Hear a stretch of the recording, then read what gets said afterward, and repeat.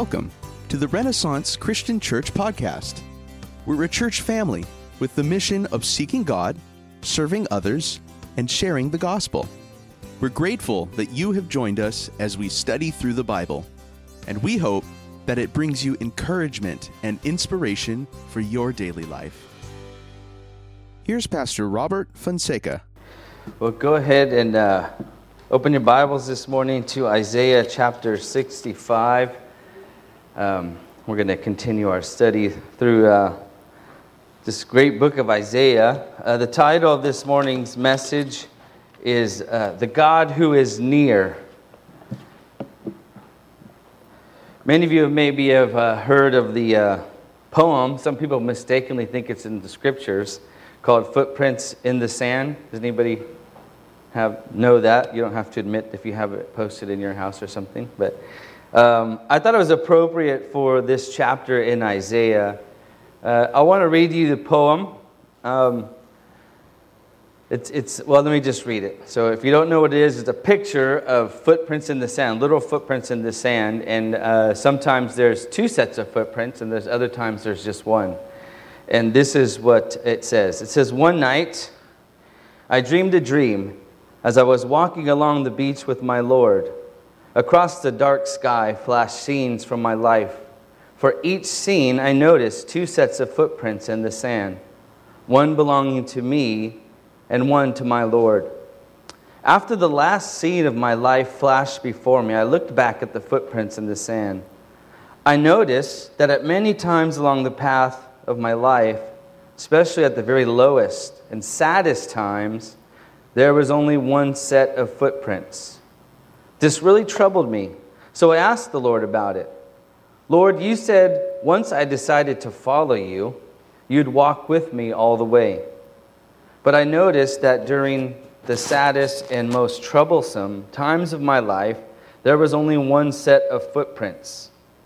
I don't understand why. When I needed you the most, you would leave me." He whispered, "My precious child, I love you and will never leave you. Never ever during your trials and testings. When you saw only one set of footprints, it was then that I carried you." And I read that because in today's text that we look at Isaiah 65, and if you remember from a few weeks ago, this is a long prayer, I think chapters 64 and 65, where Isaiah is speaking on behalf of his people, kind of asking the Lord in this prayer, why have you allowed these things to happen, this time of exile, this time of suffering? And we left off in chapter 64 with two questions at the end of the prayer. And it was this, Isaiah asked, Lord, would he restrain himself from intervening? Like, will you not intervene in our situation? And the other one was, would he keep silent and allow them to suffer beyond measure? Similar to the Footprints in the Sand poem, Isaiah is thinking that the Lord's not there, or questioning the way the Lord moves. If Isaiah and Israel were to look back at the sand, they might think and only see one set of footprints, right? And might be asking, like, Lord, where were you? Why weren't you helping us? And the Lord could easily whisper and say the same things to the nation of Israel. And in this case, even in a harsher way, as they are carried off into Babylon, the Lord, as we know from Isaiah, is the one carrying them into captivity, carrying them into discipline, because this is what was best for them. And that's what we're going to see in the text this morning. And all that to say, even in our own lives, and even if you know that poem, it might resonate, and I'm sure it resonates with all of us at different times in our life. It's like, Lord, when I needed you the most, when I was suffering and grieving or going through some serious hard times, you may question, Lord, where were you? It's common to say, Lord, where were you in this situation? And the Lord would easily bend down and whisper to us, I was carrying you. I was there. If you're the Lord's child, you know in Scripture He's promised to never leave us or forsake us.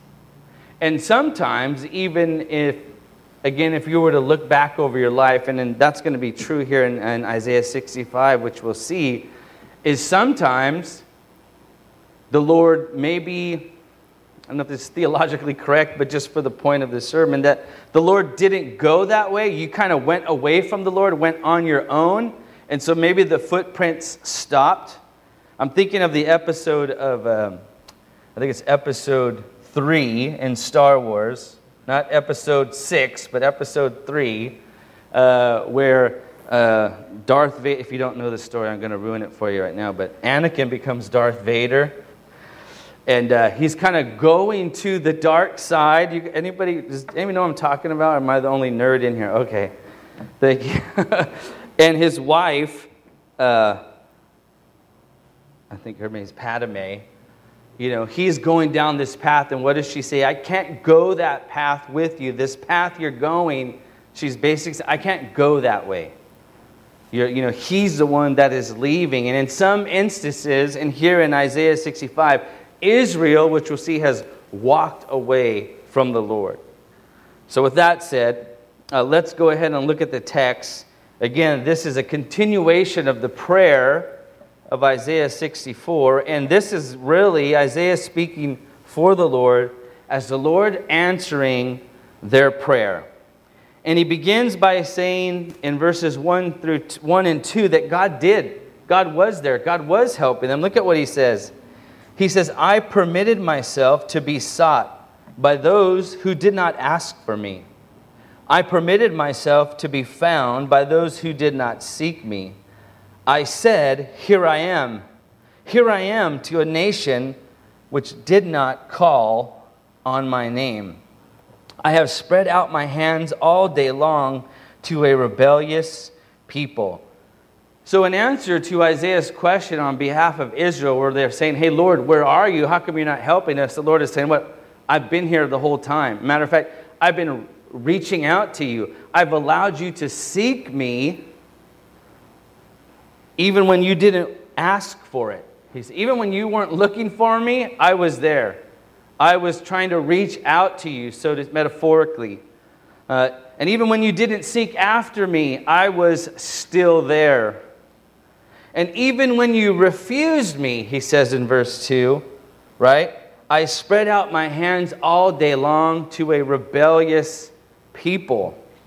God is saying, I did help you. I was there for you guys, but you guys didn't listen. You guys rebelled against me. That's God's answer to them.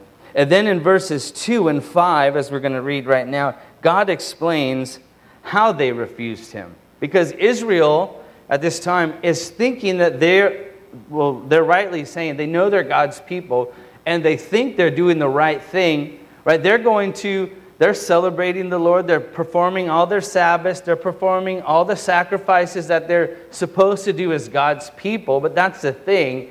It is mechanical in nature. It's like, hey, we're supposed to do this. We're Israelites. And as we'll see in a moment, as you know, the nation of Israel was also worshiping other gods. So it would be like a modern day believer coming to church Sunday morning, worshiping the Lord, giving their tithes and offerings, reading their Bible as we go through Scripture, paying attention, and then Monday through Saturday, worshiping anything and everything else. That's the equivalent of the nation of Israel. That's what it would look like for us, for you and I. And so what did they do? That's what Isaiah explains in verses 2 through 5. And speaking for the Lord, he says this. I'll read the beginning of verse 2 again. I have spread out my hands all day long to a rebellious people. This is what they did. Who walk in the way which is not good, following their own thoughts. So they're going the opposite direction of the Lord. They're not following his ways. They're doing what they think is best in their own eyes. And he goes on to say in verse 3, a people who continually provoke me to my face. So they know, that's basically saying, you guys know what you're supposed to do, but even right in front of me, you still go about doing the wrong thing. Right to my face. They don't stab God in the back. They do it right in front of him and think they're still okay with the Lord. And he goes on to explain what exactly they're doing. And notice that he says, you continually provoke me. So don't get this wrong, believer. Don't think, well, I've sinned against the Lord 1 time or 2 times or maybe even 10 times, whatever the case may be. This is not you. Again, as we've studied Isaiah over the past couple of years and see that this is a habitual lifestyle. He's saying you continually, all the time, provoke me. Again, you worship me one day, but every other, and you worship me at the appropriate times like the nation of Israel is supposed to, but every other aspect of your life, you continually provoke me and live like you do not know me. That's what's going on here. And this is what they do. They're offering, verse 3 says, offering sacrifices in gardens and burning incense on bricks. These are cultic activities that they're involved in. They're worshiping the other gods of their lands. He goes on to say, who sit among graves and spend the night in secret place, who eat swine's flesh and broth of unclean meat in their pots. So they're sacrificing to idols. They're worshiping at the graves. They're just holding all kinds of ungodly worship against the Lord. Verse 5 goes on to say, who say, keep to yourself, do not come near me, for I am holier than you. These are smoke in my nostrils and a fire that burns all the day. These people not only are provoking the Lord, when somebody tries to explain to them that what they're doing is wrong, they said, you guys don't even know, I'm doing the holiest thing. I'm worshiping the Lord. Or maybe I'm worshiping multiple gods. I'm holier than you, basically, is what they're saying. They're refusing to repent. They're not admitting their sins. As a matter of fact, they think they're holier than those who the Lord is sending against them. And the Lord is saying, no, you're actually smoke in my nostrils. Burning, making the Lord wrathful towards them. So they're worshiping the dead. They're sacrificing to other gods. They're eating unclean food. And they're a pretty self-righteous group. This is how they're provoking the Lord. So you could see why God says, hey, this is why you guys are being carried off into exile. This is why you're being disciplined. This is why you see only one set of footprints. Those are mine, carrying you off to judgment. A little different than footprints in the sand there. Not like I'm carrying you through the process. But even in judgment, the Lord carries his people into judgment or discipline, I should say. And so now we go to verse 6. In verses 6 through 16, a longer section, what happens here is God is explaining through the prophet Isaiah how exactly he's going to refuse them. So this is what he says. So because they've sinned against him, he says this, behold, it is written before me, I will not keep silent, right? They were asking, how long will you keep silent, O Lord? And he's saying, I'm not going to keep silent. This is exactly what I'm going to do. Sometimes the hard thing that you're going through, he's going to tell them, is because I took you there. I'm taking you through this hard time to discipline you. That's what he says. Behold, it is written before me, I will not keep silent, but I will repay. I will even repay into their bosom both their iniquities and the iniquities of their father together, says the Lord, because they have burned incense on the mountains and scorned me on the hills. Therefore I will measure their former work into their bosom.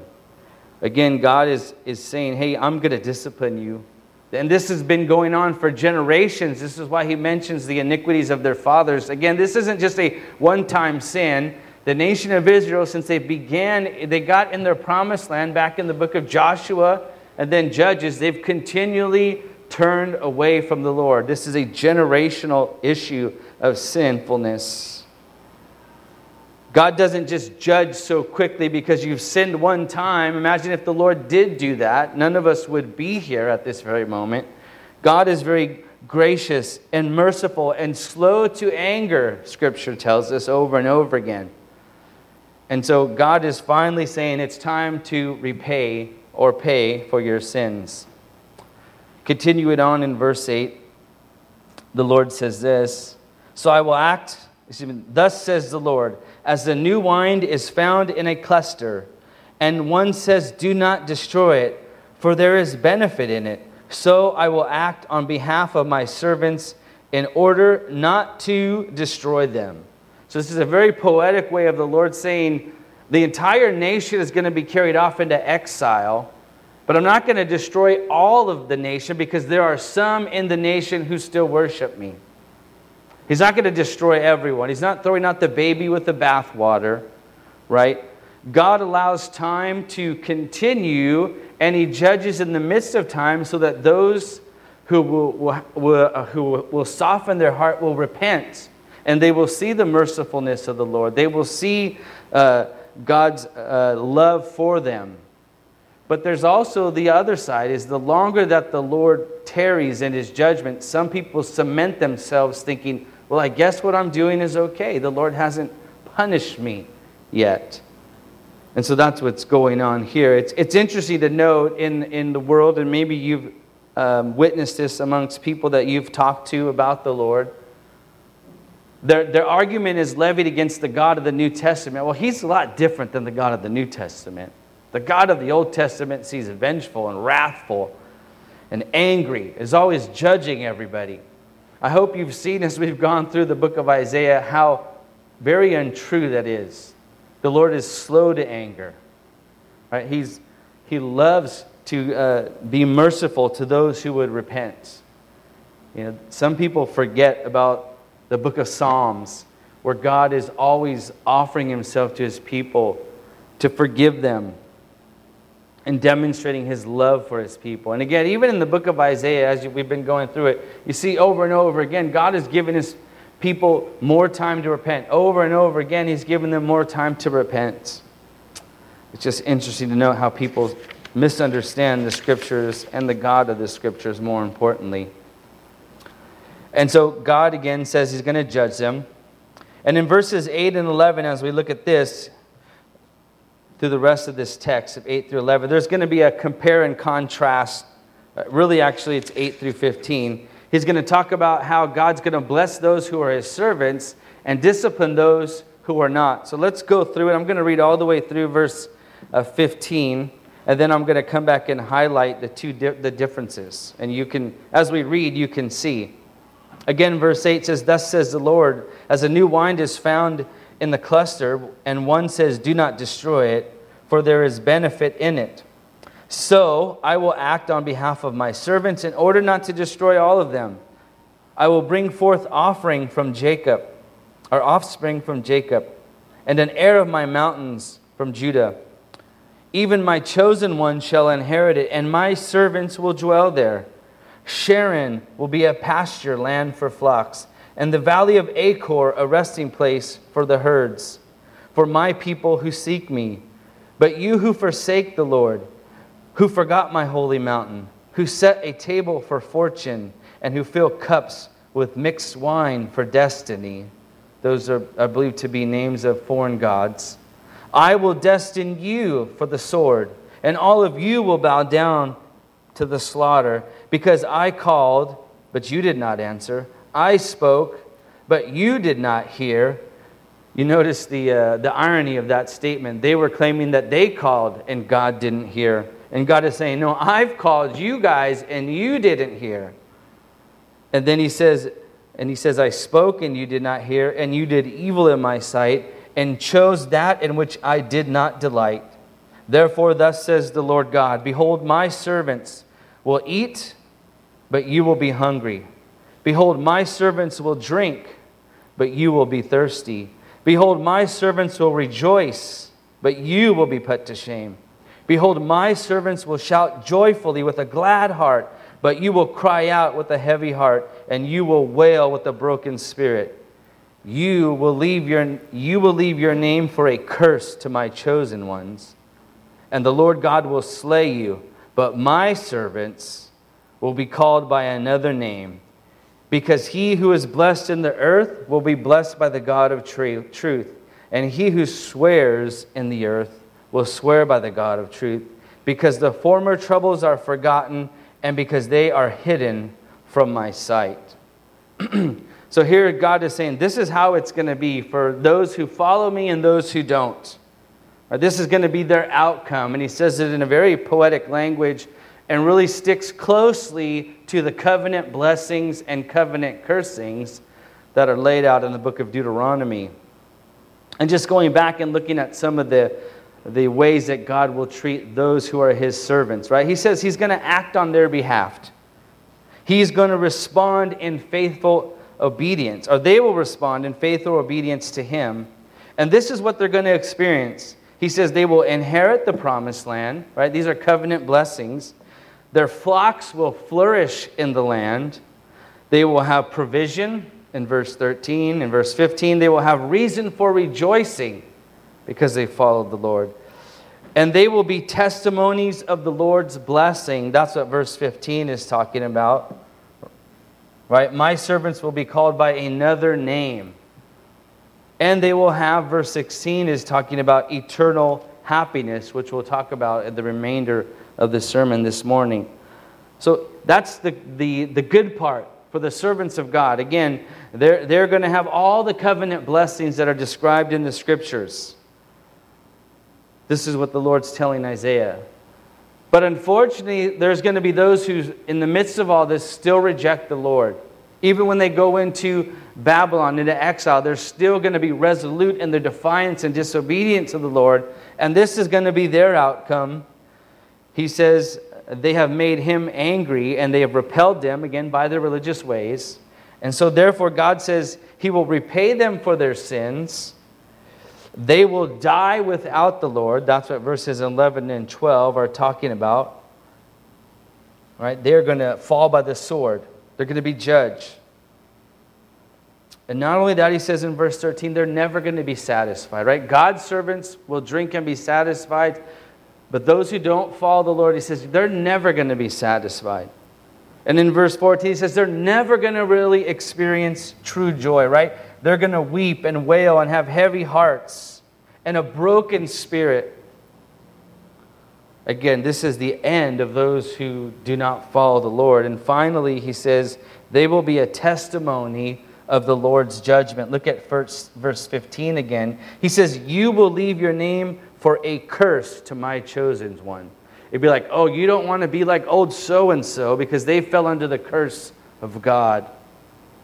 And so that's the contrast the Lord is saying, that those who follow after me, this is their end. Those who don't follow after me, this will be their end. And so that's more of a temporal blessings and cursings. And then as we close out the rest of the text this morning, verses 17 and 24 talk about the future. He's going to talk about the future of God's people. So this is the future for those in the nation of Israel. And Isaiah's given them an ultimate promise. He's like, this isn't the final spot, though. There's so much more that the Lord has for his people. And that's what he talks about here in verses 17 through 25. Now, this future that he talks about here, there's no doubt that you've heard many scriptures that we're going to read about. And these scriptures are really describing, Isaiah's describing aspects of the future with present day examples. Right? He's using the examples that they're aware of to talk about how God's going to bless them in the future. Because as we read through these examples, and you're thinking these things, and I'm agreeing that these things have yet to happen, I think verses 17 through 25 are talking about the second coming. This is not only the nation of Israel's future, those who are faithful to him, but this is your future and my future if we follow the Lord, if we are his. And again, he's describing the future using aspects of their present world. To describe something that's going to happen in the future. Because as we read, you're going to say, well, that doesn't really fit into my end times model, right? My eschatological theology, for those of you that are really into theology or end times. Because no matter if you take these, you take these things literal, they don't fit into anybody's theological framework. These are all metaphorically speaking about the future, and you'll see that as I go on. And if you didn't catch any of that, you're like, I don't know what, eschata who? You'll see when I go. That just means the study of end times, for those of you that didn't know that. Okay, what's going to happen in the end? This is your future, this is my future. Verse 17 says, for behold, I will create a new heaven and new earth. Right? We're all familiar with the new heavens and the new earth. God is saying here to Isaiah, tell your people this is their ultimate future. It hasn't happened yet. This has not yet happened. God's going to create a new heavens and a new earth, and the former things will not be remembered or come to mind. So God's going to create a new heavens and a new earth. Everything that we see right now will no longer exist. And when he says former things, that includes the problems of this world and your troubles. They will be forgotten in the light of God's creation. What God has in store for us will make all those things that we worry about and stress out about fade away. As a matter of fact, in Romans 8:18, the Apostle Paul says, "For I consider that the sufferings of this present time are not worthy to be compared with the glory that is to be revealed to us." He's talking about the new heavens and the new earth. He's not saying, hey, suck it up, don't worry about your problems. He's saying, you know what? These sufferings that we're going through right now, no matter how hard they are not going to be worthy to what the Lord has in store for his people. And we're going to see what he has in store in a few moments. Moving on down the line, verse 18. He says, "But be glad and rejoice forever in what I create. For behold, I create a Jerusalem for rejoicing and her people for gladness."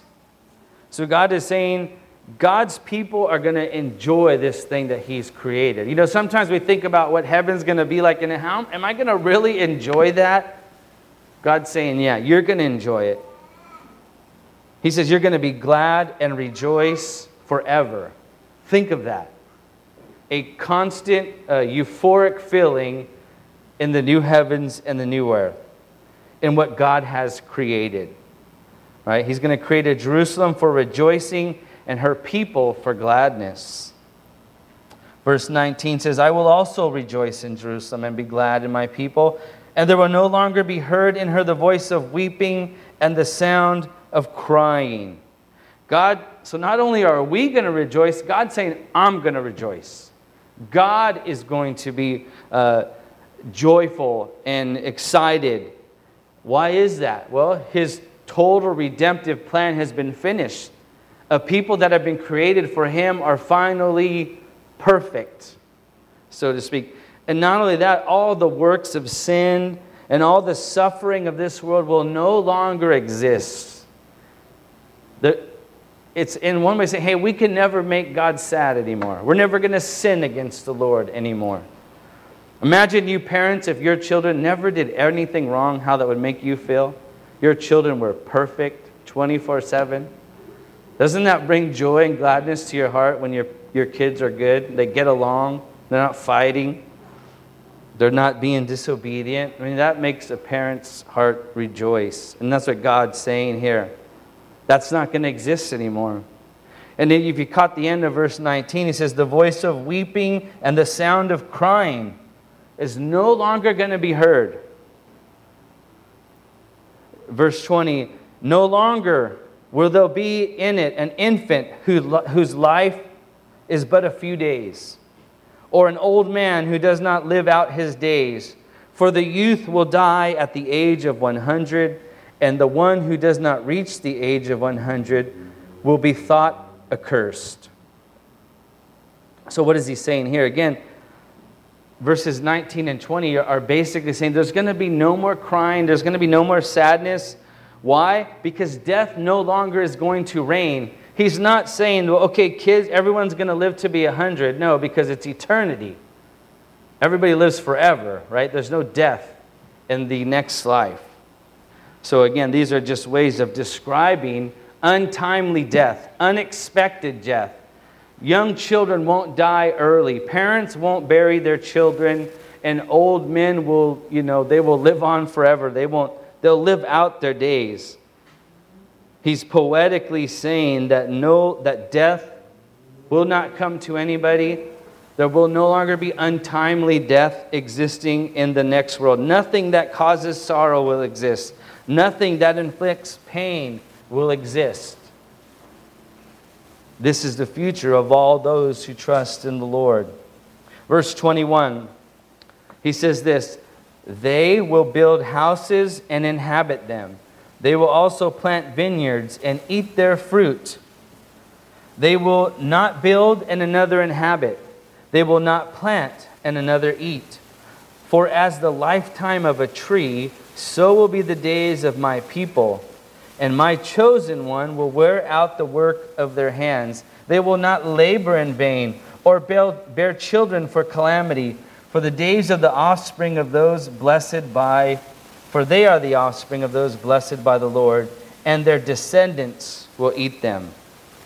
What is he saying here? He's saying, you know what? No longer are you going to be building he uses a home. Like, you're not going to build a home and then not inhabit it because you die. Right? You're going to enjoy the fruits of your labor. You know, I don't know how many of you have projects around the house that you're like, I'm going to get that done one day. And, you know, that day never comes.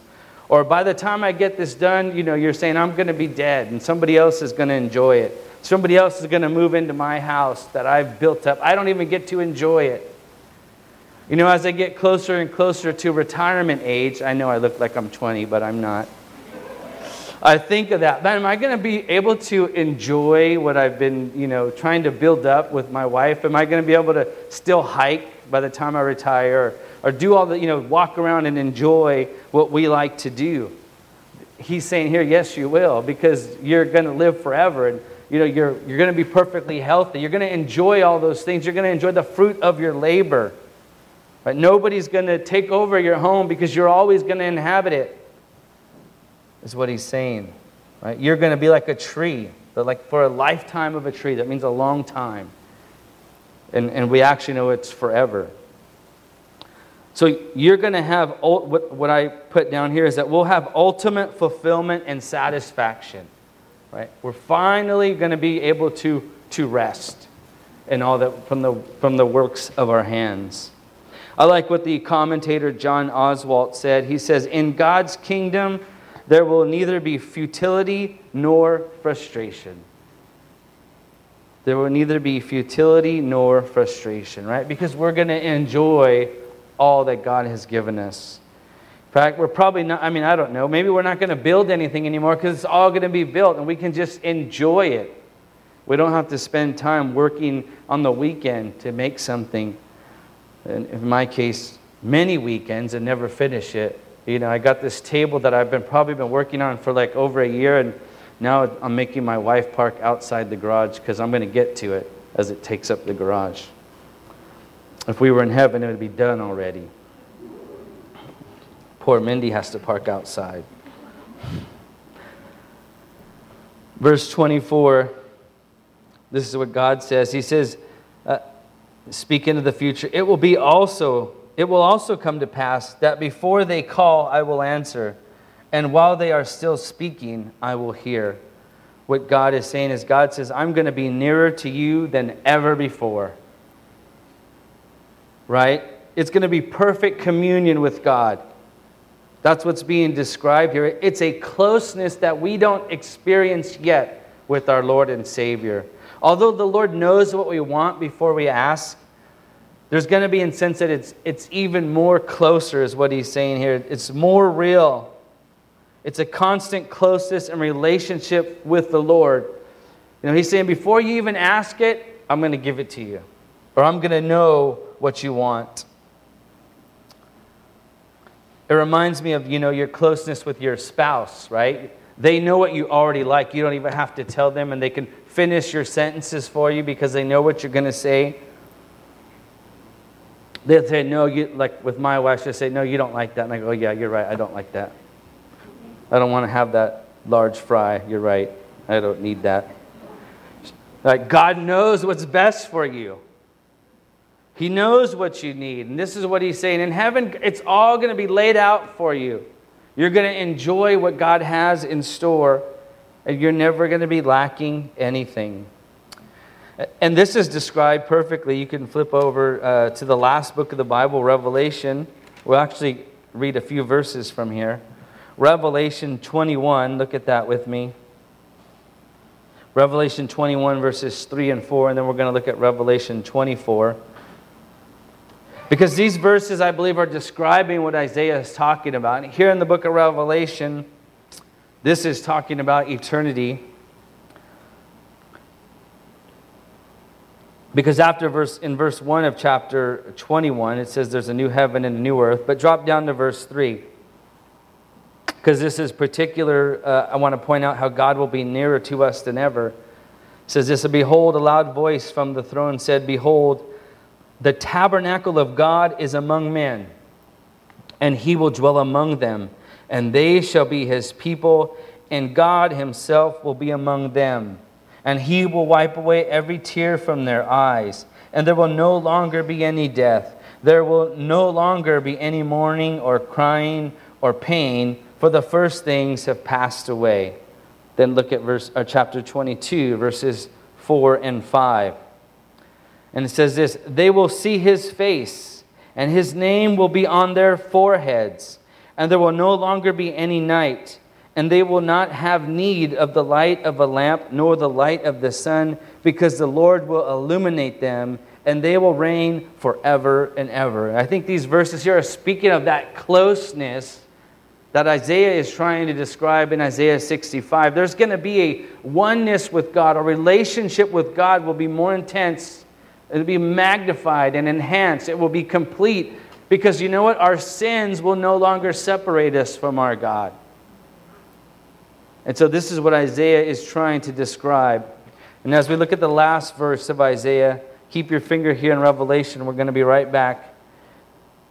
Isaiah 65, verse 25, he says this, in describing the future, "The wolf and the lamb will graze together, and the lion will eat straw like the ox, and the dust will be the serpent's food. They will do no evil or harm in my holy mountain, says the Lord." What's he talking about here? He's talking about that peace in this new world will extend to every aspect of God's creation, even in nature. That's why he gives you the example of a wolf lying with or grazing together with the lamb. Usually the wolf would be eating the lamb. But no, they're in the pasture grazing together. Right? Again, this is just how peace will affect all of God's creation. The damaging effects of the fall from Adam and Eve will be reversed. They will no longer exist even in the animal kingdom. The only thing, I don't know if you caught the one about the serpent, the only thing that will remain, look at the serpent, how it says, "And dust will be the serpent's food." Well, that's right. Remember the curse that became on the serpent in Genesis chapter 3? That's the only thing that will remain, the curse of sin. Sin will no longer exist. God will exist in God's kingdom. Sin is condemned forever, and that's the example that we get from the serpent still crawling around on his belly. And flip over with me to Revelation 22, 1 through 3, because this is a great picture of this new peaceful world and how this curse will no longer exist. It says this, "Then he showed me a river of water and of life, clear as crystal, coming from the throne of God and of the Lamb. And in the middle of its street, on either side of the river, was the tree of life, bearing 12 kinds of fruits, yielding its fruit every month, and the leaves of the tree were for the healing of the nations. There will no longer be any curse." Right? We're going to have total peace. "And the throne of God and the Lamb will be in it, and his bondservants will serve him." Because it's going to be total peace, right? Sin will no longer exist. Sin is that curse. Sin is a curse that spread not only through the human kingdom, but to the animal kingdom and all of creation. And God is saying here that this peace, there's going to be a new world that I create.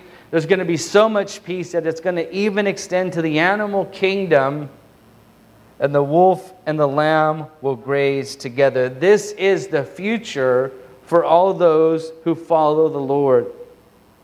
And this is Isaiah trying to comfort his people through what God was saying to him. And so for us this morning, what is God saying to us? What is God saying to you? What is God saying to me through this text? And I want to just give you 4 points of application as we close. And number one is this. As if God was speaking, I am nearer even when you don't deserve it. That's what we learned this morning. Each and every one of us did not deserve God's love, God's mercies, God's acceptance into His kingdom. But God is near even when you don't deserve it. And some of us need to hear that this morning, because you might be thinking, well, hey, you know what? I don't really follow God that closely. I'm not the biggest saint. Maybe I haven't been in church in a while. I don't come to church that often. And God is saying, you know what? I'm near to you even when you don't deserve it. Because you know what? I've been here, every day for, not every day, but a long time, 16 years. And I don't deserve it any more than anybody else. Just because I have a good attendance record at church. So God is saying, I'm near even when you don't deserve it. Remember in the beginning of our text this morning, God is saying, I'm here. I've been calling out to you, reaching out to you, even when you didn't deserve it. Not only that, God says, I'm near even when you refused me. Even when you push God away. We've all pushed God away. Matter of fact, in one essence, every time we sin against the Lord, we've kind of pushed Him away because we reject that prompting of the Holy Spirit to don't do that.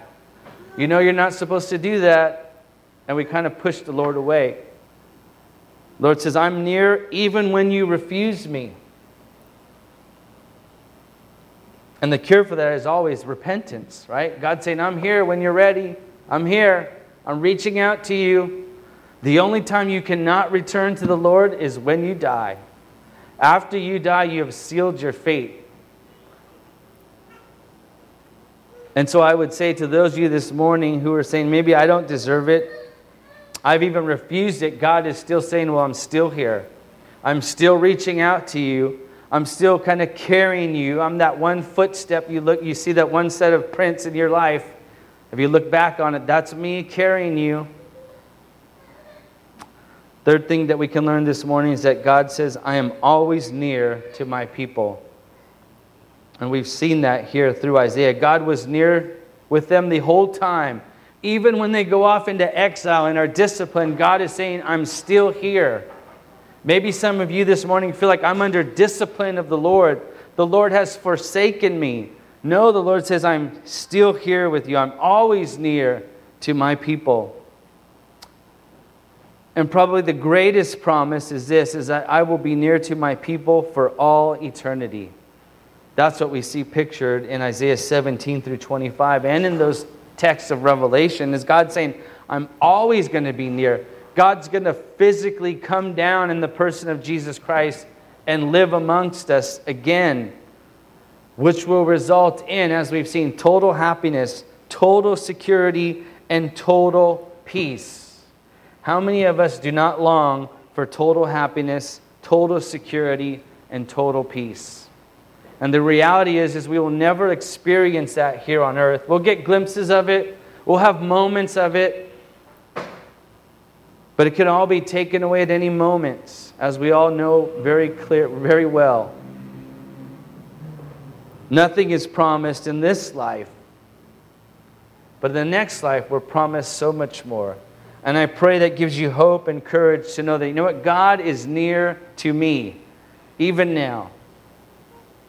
And maybe you're feeling like, well, I don't know if He really is near to me. Well, I pray this morning that you would cry out to Him, that you would cry out in repentance and ask God to come near to you, to forgive you of your sins, and to accept you as His child. If you've never done that, I pray that you would do that this morning. Let's pray. Lord God, thank you so much for your word. Thank you, Lord God, that we have examples in Scripture of your love and your patience and your mercy and your long suffering. And we see that from Genesis to Revelation. And I pray this morning, Lord God, for those who are far from you, that they would cry out, ask for your forgiveness, repent of their sins, and trust you for their salvation. And for those of us, Lord, who are your children and maybe or in a moment or at a time in our life where we've kind of drifted away. We're kind of like those footprints in the sand where you've stopped and because we've gone away that you will not go, and we've walked away from you. I pray this morning that if somebody is here in that position, that they would cry out to you, that they would come running back to your open arms, just as you said to Israel, you've stretched your arms out all day to a rebellious people, and that they would come home. And for the rest of us, Lord God, who are your children by your grace, that we would be comforted knowing that you are always near to us, even when we don't deserve it, even when we don't seek it, even when we refuse it. We thank you, Lord, for keeping your promise to never leave us or forsake us. We thank you for the promise that you will come back again to take us to this new creation, this new heaven and new earth that we long for, where we will experience eternal peace, eternal joy, eternal comfort. We look forward to that day, Lord God. Until then, may we, by your grace, may we cling tight to you and trust in your promises. And we pray this, Lord, in your name. Amen. Thanks for joining us in today's study. If you'd like to know more about us, or where you can attend one of our services, you can find information online at www.ren.church. That's REN.church. Thanks for listening.